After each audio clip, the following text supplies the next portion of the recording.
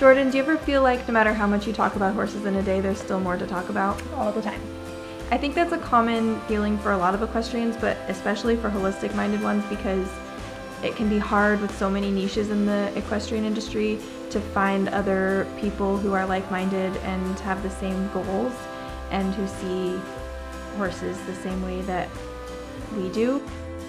So I'm curious, what does it mean to you to be a holistic horsewoman? I think it just means to me basically connecting on a deeper level with your horse versus, just having your horse and or owning your horse and going out and, tacking up and then riding. It's more so creating like a bond and a deeper connection with them all around.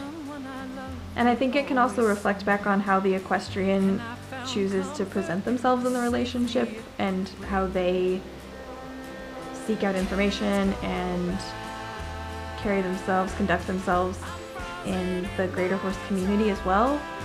I think this podcast is going to be great because we'll be able to cover a lot of topics in this really dynamic and complex field of holistic horsemanship, and we'll be able to talk about things like nutrition, but also things like horse-life balance and how to find a horse in this inflated market, and there are so many topics that I think we'll just never run out of it.